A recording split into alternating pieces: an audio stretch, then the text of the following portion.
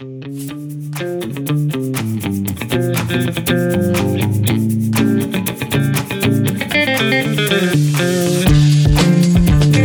everyone, Shannon Tipton here, and welcome to the Learning Rebels Coffee Chat, where all the cool L&D peeps hang out. While you're here, don't forget to hit the subscribe button so you don't miss out on future chats.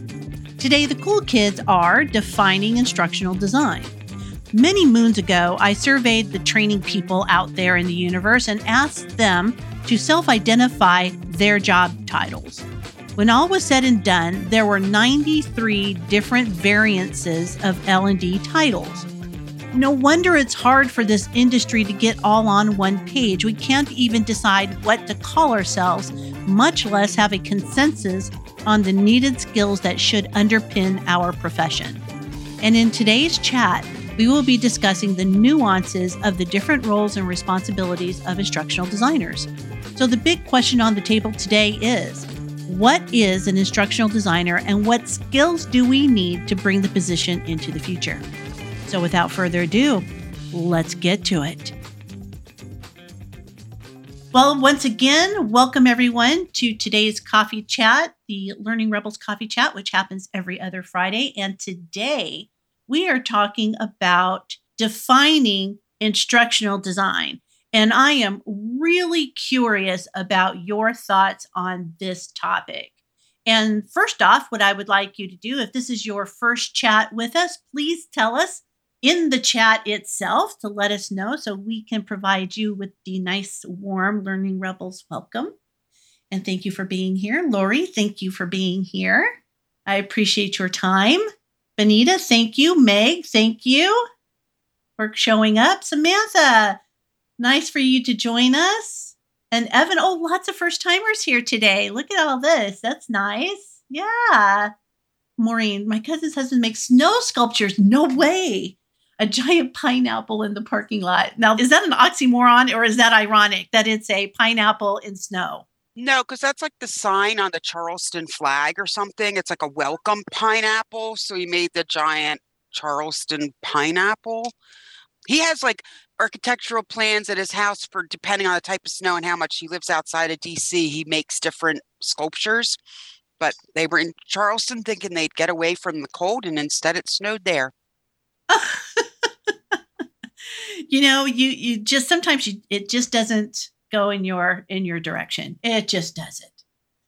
All right. Well, thank you all of you first timers for joining us today. Happy to have you here. Here's my first question for you.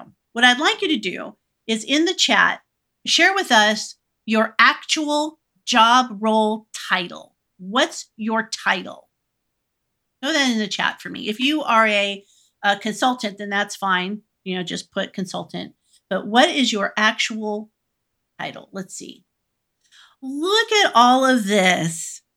We have, let me scroll up here. Okay, we've got contractor, design manager, training and enablement manager, senior instructional designer, learning experience architect, e-learning manager, consultant, instructional designer, training and development manager, learning experience designer, instructional design team lead. Oh, Sherry, nice to see you, founder. Learning experience architect, policy administrator. Very interesting. Hence is my point. When we talk about instructional designers, look at what we have. And maybe your main job role is not necessarily instructional design in of itself. But I think this goes to show the differences that we have in our job roles. A number of years ago, and I could not find it, I wish I could, I took a survey, and this was probably about 5 or 6 years ago.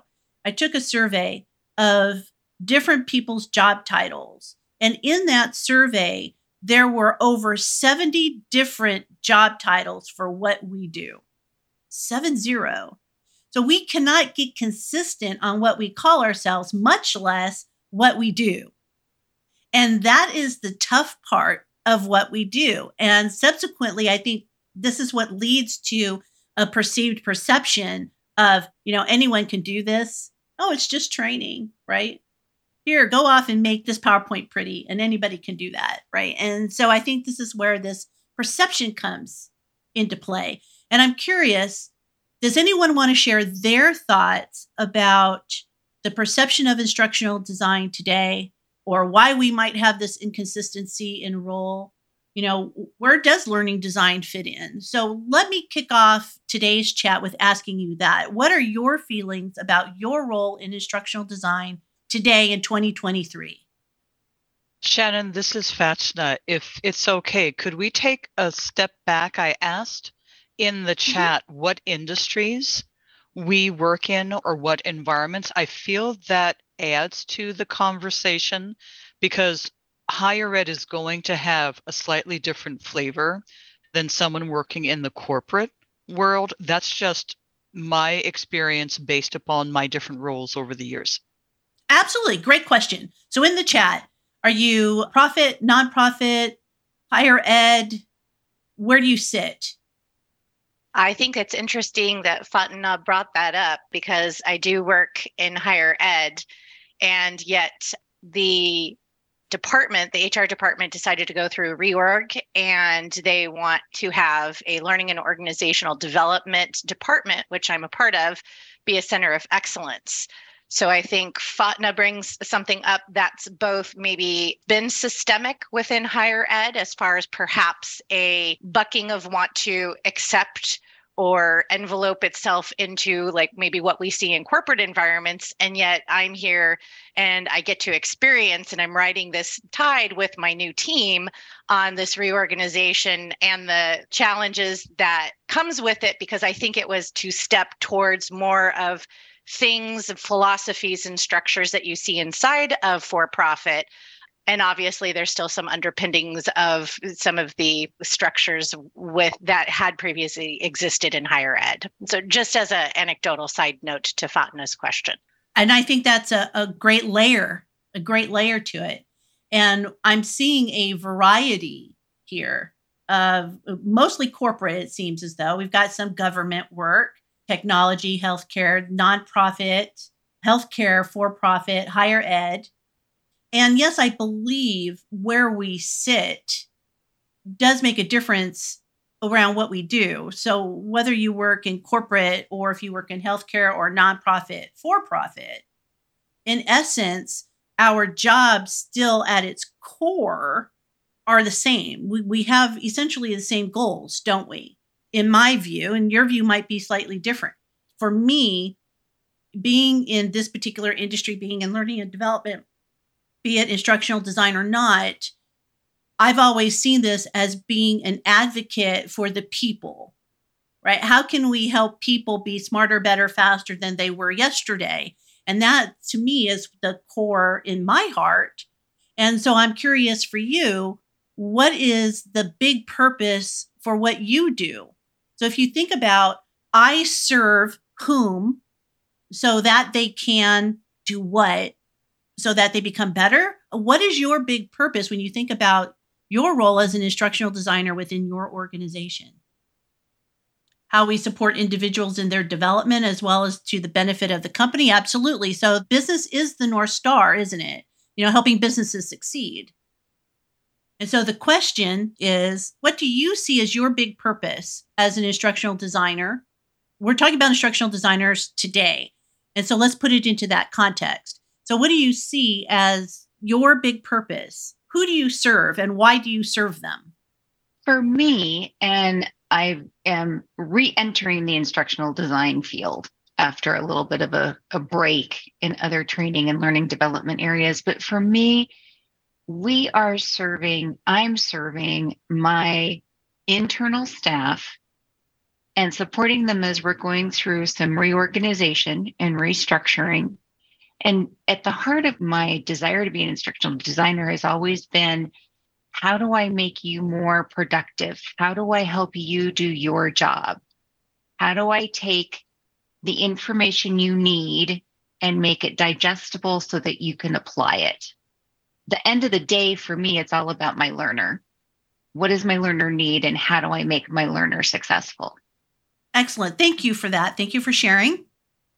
Anyone else want to contribute? What's your big purpose for being an instructional designer in your organization or in your industry?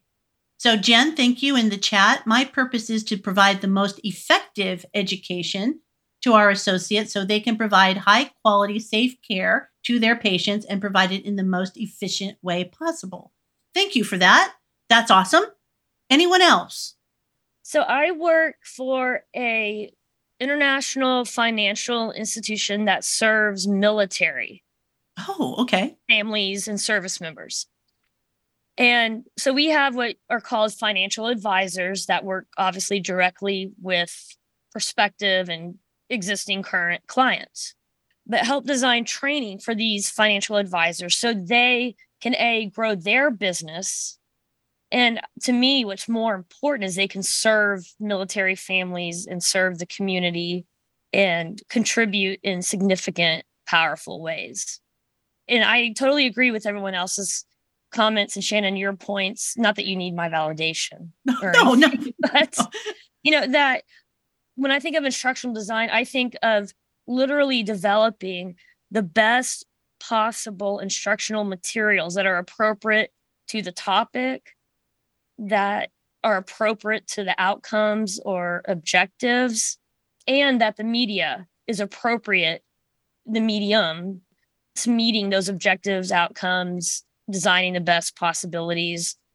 And overall, I think instructional design is more of an experience and a journey than it is, a one-time done and gone. That's my 2 cents anyway. Well, and I appreciate that. And I believe that you're absolutely right. I don't think an instructional designer's job is ever done, is it? There's always the refresh of something. There's always the investigation of something. There's the evaluation. There is then the changes. There's always something that's happening. And there used to be a day where you could create a course as an instructional designer. You can create a course or a program, and it could sit on a shelf for a while. And those days are gone. So if you aren't constantly refreshing what's sitting on your shelves today, that they are, growing digital dust bunnies, then we need to stop doing that because, information becomes antiquated so fast just because of the speed where people can find new information. So it's very easy for someone to look at a piece of content and go, wow, that's old, that's antiquated. So there's always something that is happening. I think it's also instructional design, for me at least, is finding that middle ground between, and I know a lot of people hate this term because it's so vague and overused, but best practices or foundational core principles of learning, of cognition, of design, but also working in, as you just said, these modern methods for how people learn and consume information. And you said constantly refreshing it. And I think, and I'm probably going to mispronounce this, Fatina. Thank you. I didn't mean any disrespect there. So writes in the comments, that, like you just said, Shannon, refreshing and updating, because how we, I hate to use this word, consume or find, maybe is a better word, information. Mm-hmm. You said there's a bunch of new different ways. And that's where I think, finding that kind of middle ground between working in that and working in some fundamental core practices. And this is how evidence-based learning, as she said, this is how we know people learn best. I think of it as my job to help them learn best. Right. And design training, in my case, that helps them learn best. So I'll shut up now. Thank you. That's okay. Pop in anytime. And I think the word that you used as a replacement for best practice, I would use evidence-based practice. That's what we're striving for, right? And this is what we can prove works well. And this is evidence-based. So I appreciate that you used that term as well. So Erica, I see your hand. Thanks, Shannon. There's so many great comments inside of the chat as well for all of us to consume. 3 things that came top of mind for me is that there's been a huge shift, and I think an important shift, to recognize that the learner is in the center of why we do what we do. However, we don't create training for the sake of creating training. If there's not some sort of pain point, then training shouldn't exist. So to the ideas of training ends up becoming a default to be able to just be a push of information, that not doing then what it's supposed to do, because it's trying to get from a current state to a future state. And overall, it should be about impacting behaviors that then impact the job, the company, because that's who we serve. I'm sure there's people here who might be contentious on that. I'd love to have the offline friendly debate, but ultimately the client is going to be our company or our organization that we work for. We want to design those. So design thinking puts the learner in the middle, though, of when we're going to construct the design of the learning. And then lastly, this idea that anybody can do it. And there was a couple of comments also about how technology has made things seem like things can go quicker. And then that means that stuff can be spit out faster. I think the key element here that Fatina brought up first is this idea of evidence-based, and that somebody who says, I've been creating training for a really long time, but they haven't had the opportunity to been supported with the scaffolding of the evidence by either taking, programs that are certification programs or going into a master's program. It allows them, though, to have too much gap. They may have some really great on-the-job experience, but they still then have gaps because they haven't been able to combine that idea about, well, what is really evidence-based instructional design? And so those were those three things that came top of mind as we've been having a discussion so far. Excellent points. And if we were to unpack that, there is, human-centered design, which has been a while. And I was looking on my bookshelf, and I have an ATD, or back then ASTD, handbook from the 1970s sitting on my bookshelf. And one chapter within that book is human-centered design. They called it learner-centered design, if I recall. And so the concept, while we treat it as something new and eureka-like, has actually been around for longer than a lot of us has been in this career. And so now it's just repackaging it, right? And also, to your point, is that as we keep learners in the center of what we do, the North Star, again, is the business. They have business goals. They have big, hairy, audacious goals, as we talked about, on our last chat, that they need to achieve. And people need to help them get there. So we are the through point. We're the thread that pulls through, that helps people be successful, that helps business be successful. Now, here's my question to some of you out there is, some of you, which I noticed when we asked you what your titles were, said that you were instructional designers. So you are an instructional designer. Now, some instructional designers don't have control over that. Something gets handed down the pike. A business sponsor, several layers up, has a training request that someone has approved and someone else has looked at, and then it falls on your desk. So what are the steps that we can take? Because we can't, in some cases, you cannot go all the way back and say, well, this doesn't have anything to do with any business goal, so I'm not going to do it. What's the conversation like now? #just asking.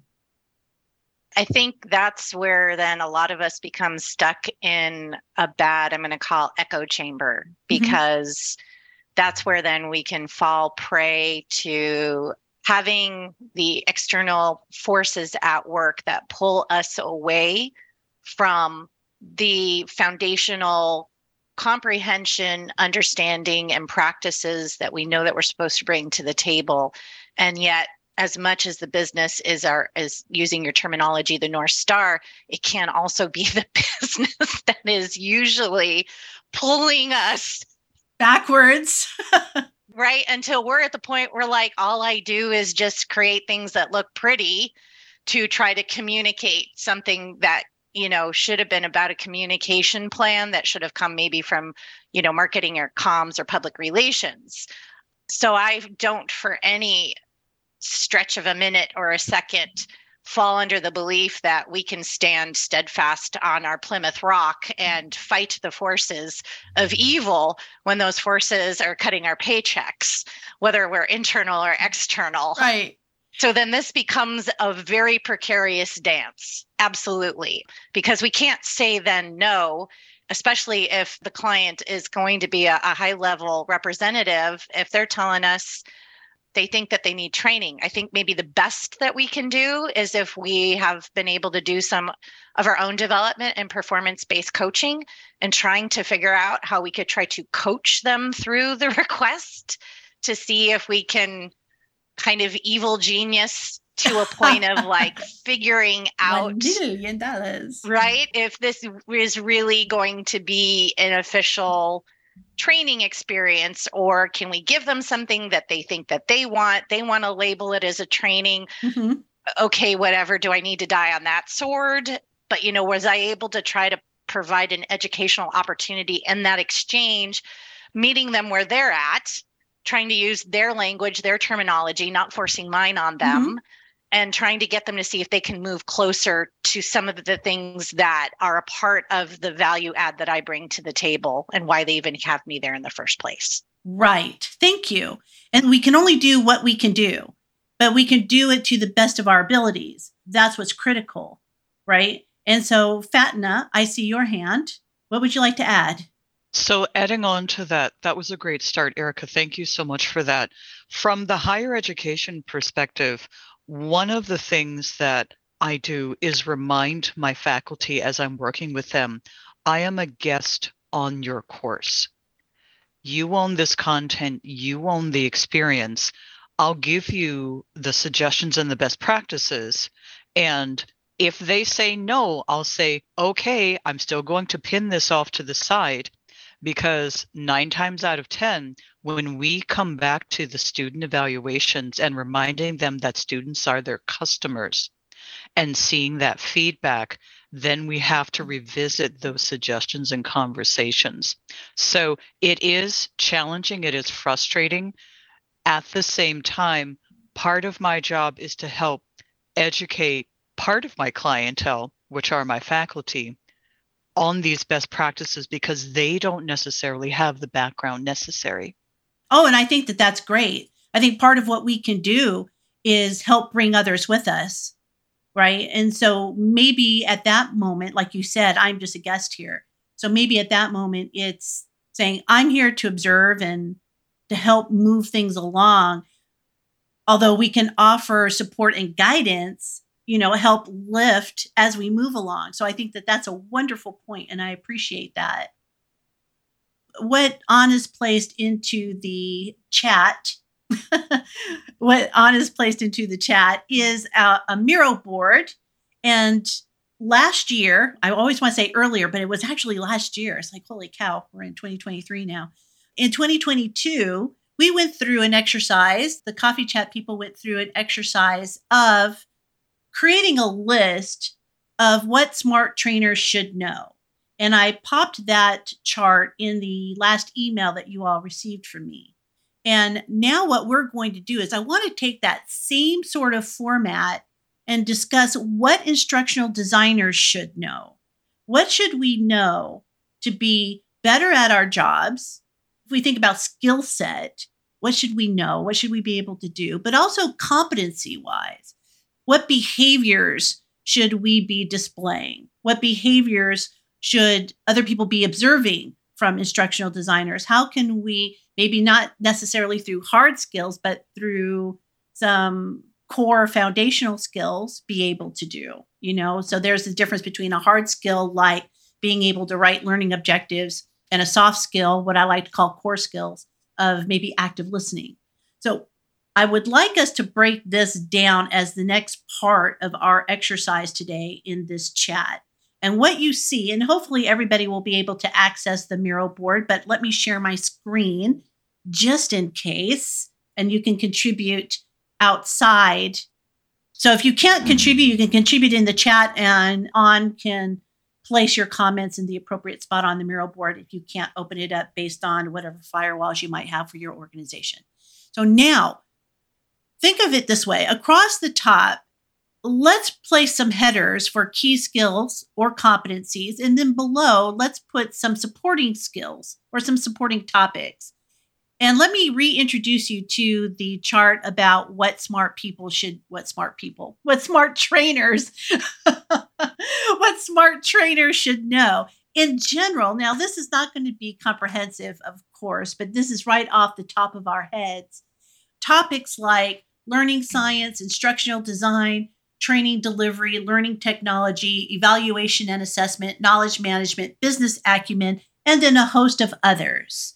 And so this is where the different categories for what a smart L&D professional, if you will, should know. And so now if we break this down, or rather funnel down to instructional designers and what they should know in order to be better at what they do. And so it gives you a little bit of time to think about what skills do you think instructional designers should have. So we can put that into the chat right now. Negotiation and consulting skills. Absolutely. What else we got? Action like a consultant, not like an order taker, right? Do you want fries with that? Listening to learn and not to solve. I think that's a really important one, right? So what else are we seeing? We think human-centered design, learning technologies, learning science. And I think that there is something to be said about, data analytics. Absolutely. And I think data analytics becomes part of like a core, a main skill that we could be using, right? The ability to analyze data, to do something with data, to be able to use data, in layman terms, to be able to use it and use it to support whatever it is that you're doing. Absolutely. Survey writing. Oh, that's a good one. And we are really not very good at that sometimes. As a matter of fact, we're going to learn something new here in a little bit about writing survey questions. We did one last year about writing test questions, so I think doing survey questions is appropriate. Learning myths, yes, to avoid. And I believe when I think about learning myths, what I think about is learning science, is how understanding the research behind adult learning and not taking that research at face value. So when you think about learning myths, what are you doing? So if somebody told you that Bloom's taxonomy, we really should not be using Bloom's taxonomy when it comes to writing learning objectives, and you are a Bloom's taxonomy user, it's your job to go out there and find the research that supports one idea or the other, or what's the balance in between. I find with a lot of taxonomies like Bloom's taxonomy, there's truth in there, but how we use it has become skewed over the years, right? So what's the research that supports or debunks what it is we do? I think we could do a lot more of that. And so now what's important, how do we talk about it in the future? So again, I think there's something within the instructional design job description, if you will, that talks about being good stewards of the profession. When we have, that HR person who means well and says, we need everything aligned with learning styles, then our job is to come back and say, well, the research on that, and it's not to call them out and say, you don't know what you're doing. It's the research on that supports X, Y, Z. And that's being good stewards of what we do and helping bring people through. I think that's an important point, Shannon. I think steward is such a fabulous, empowering, and strong word for us to keep in mind, because I've only recently obtained my graduate level certificate in instructional design, even though I've been doing training for over 20 years. And yet I don't feel for a minute that I should then turn around and chastise or try to hold myself up as like a better bastion of information, or that I'm better at it than you, because now we come off as elitist. We need to be able to, I think, hold a balance between I want to help to guide you and not make that person feel like you have no business being here. You shouldn't be doing this. Get out of this industry because I'm now all of a sudden a gatekeeper. let us please embrace them with open arms. Let us not fall back on our laurels and suggesting that we know better because whatever that degree is or however long we've been doing it. Let us say we're stewards to help usher in the newer generation, however we want to define that generation, and help to guide them so that they can improve their skills, improve the value add that they bring to their organization, and get them to the place where they can continue to educate those who are decision makers who say that they want training to be able to communicate a change within the organizational structure that maybe could have been a company-wide memo. I have said this over and over again when it comes to some courses that we create. A lot of them are just a checklist, screaming to get out, or an email screaming to get out. And I think that part of the realization of that is helping others understand, helping others within the organization understand the why behind what we do, and having those consultative discussions. And I'm seeing this in the chat too, a lot about having those consultative conversations. And I believe at all levels of what we do, instructional designers, learning experience designers, architects, L&D leaders, managers, directors, regardless of where you are at on the hierarchy of your organization, we can still have conversations outward that help people understand that training is not and is almost not ever the answer in of itself, right? And that it becomes part of a holistic solution. So putting together an onboarding program, revising your onboarding program is great, but it means nothing unless you fix your hiring process. Those things go in tandem. And it's important that we have conversations, or have the ability to have conversations, if nothing else, but to be able to learn how to ask why. And I believe that there's a skill around that particular style of questioning that we could hone, right? I'm interested, what else? Brent, I see you joining us today, so I'm happy to have you here. So, Brent, I know that this is a topic that you and I have personally had discussions about. So do you have anything that you would like to add to the conversation? You're not supposed to do that to me on a Friday. What are friends for? I'm just listening in to all of the fabulous conversation, and you're right. It all rings very true to, I think, many conversations that we've had. Truth. Yeah, I'd venture to say, which conversation might you be referring to? Well, we've always had conversations about the instructional designer role and their purpose within organizations. And sometimes, to Erica's point, we have a tendency to elevate what we do Yes. when the organization doesn't want us to elevate what we do. You know me, Shannon, so just don't feel bad to just shut me up at any moment, because I could just kind of go off on the topic, but I'll try to keep it short.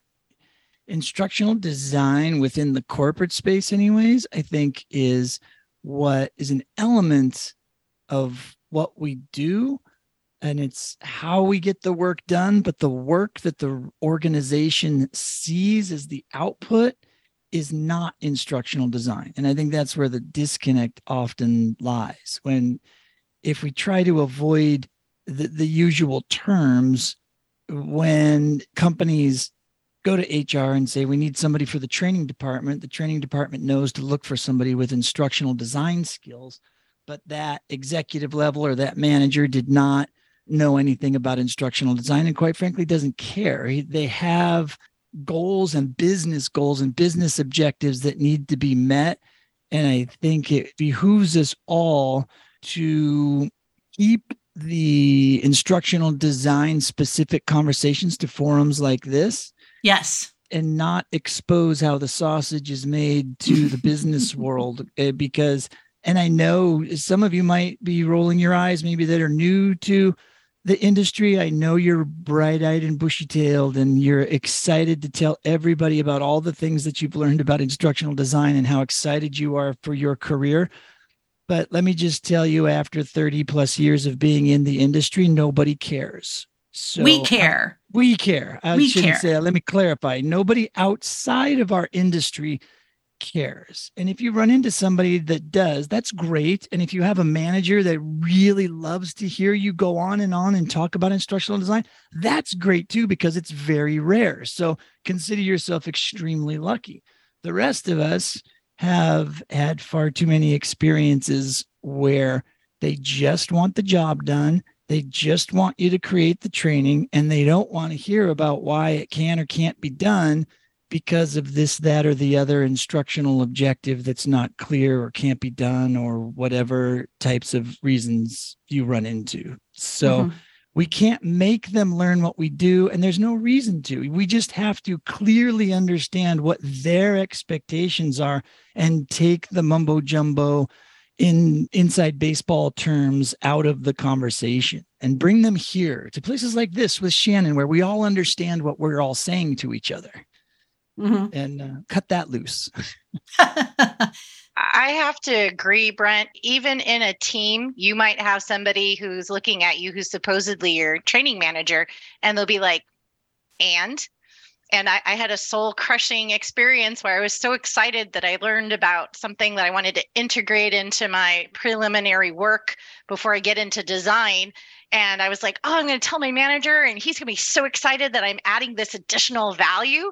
And he was just like, okay, whatever. But I still, we still need to get the stuff done in 2 weeks. So can you still get stuff done in 2 weeks? And I'm like, yes. And I've just learned whatever I've learned that I feel is, again, that evidence-based. It makes sure that I'm going through the right process so that I'm doing right. Just do it. And don't expect fanfare, especially if you're learning something new, unless, unfortunately, it's a buzzword and they think it's something cool and they want to hear about it, like augmented reality or virtual reality. And that goes down a whole other wormhole of it's not the tools, it's not the shiny things. Crushing is the appropriate term. It is. And I think we have all been on that soul crushing end of the spectrum. We've all had those experiences. And I think Sherry made a really good point in the chat. She talks here about part of the disconnect is in the title itself and the wide interpretation of what it means. That's where we started this conversation today. And some get caught up on design and thinking it's all about visual design and making things pretty. And that is so true. Sherry? On the other end of the spectrum, I found that people think that a learning experience designer is somebody who makes motion graphics and only does development. And it's just, I think as an industry, we need to really fight to educate people about what we do. I also have had a number of people ask me, well, you're just basically a technical writer. Oh, yes. Oh, no.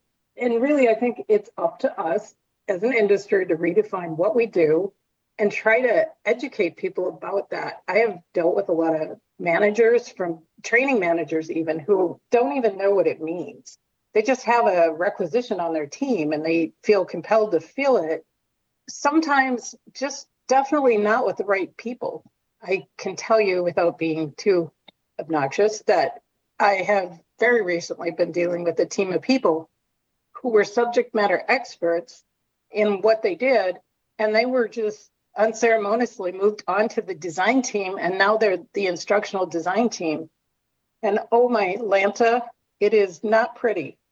And so they've called me in to try to unweave their weave and help form their strategy for upskilling everyone and really setting the strategy for the department, because it was just a functional manager, excellent manager, just didn't know anything about our world. Yes. Oh my gosh, if I had a dime for every time an organization turned a subject matter expert into a trainer and then left them hanging, that's the thing, right? I feel bad for them. I really do.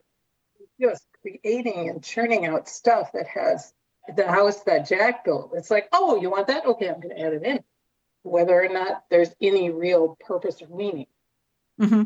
Exactly. And this is coming from myself. I don't know how many of you started your careers as L&D professionals or in education. I did not. I have a business background. I have an operational background, and I went into training because I was, tired of looking at spreadsheets and I wanted to help people instead. That's the short story of it. And that's where I ended up. However, I was there on my own, trying to figure it out on my own.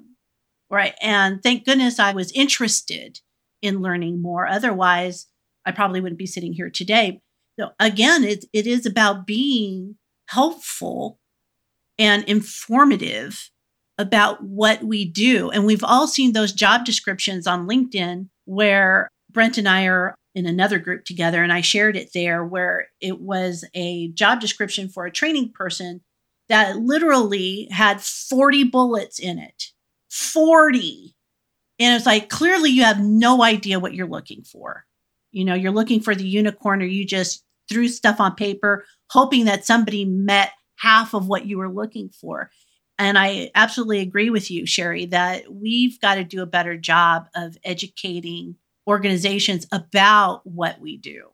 And to Brent's point, though, is that they don't know, they don't care. However, they care about what their VP of marketing does. They care about what their VP of finance does. It's our job to help them understand a little bit more about what we do. And there we have it. And we are at the top of the hour, believe it or not. And we have a really good list here happening on our Miro board. And this stays open. So you guys can have a thought about everything we discussed today and add it to this board, because I'm going to reorganize this information and I'm going to send it out to the greater good based on comments that are in the chat, based on what we have on our Miro board, and upon listening to the recording after we're all through here, and structure it in such a way that you all can make use of it after we're done. So please make a copy of the link, or just keep this tab open on your computers and continue to add to this, because I really want to help us move this particular position forward and create a greater understanding for it. So thank you all. Hopefully you all have good plans for the weekend. I hope you do. Anybody want to share? What is it that you're doing this weekend? I know I'm going to be glued to my TV. I am watching football games. I don't know about anybody else. Trivia night tonight. Woohoo! Trivia night! I love it.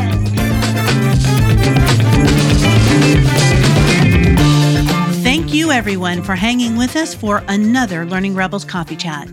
Well, there you have it. Or maybe not. I don't think the definition of an instructional designer has been solidified through this conversation, but the conversation was robust about the direction we need to take. I appreciated Brent's take that the business doesn't care about what our formal title is or what the definition of the role should be. They simply want results, and amen to that. However, a key takeaway is that we need to be able to articulate the art and science behind instructional design.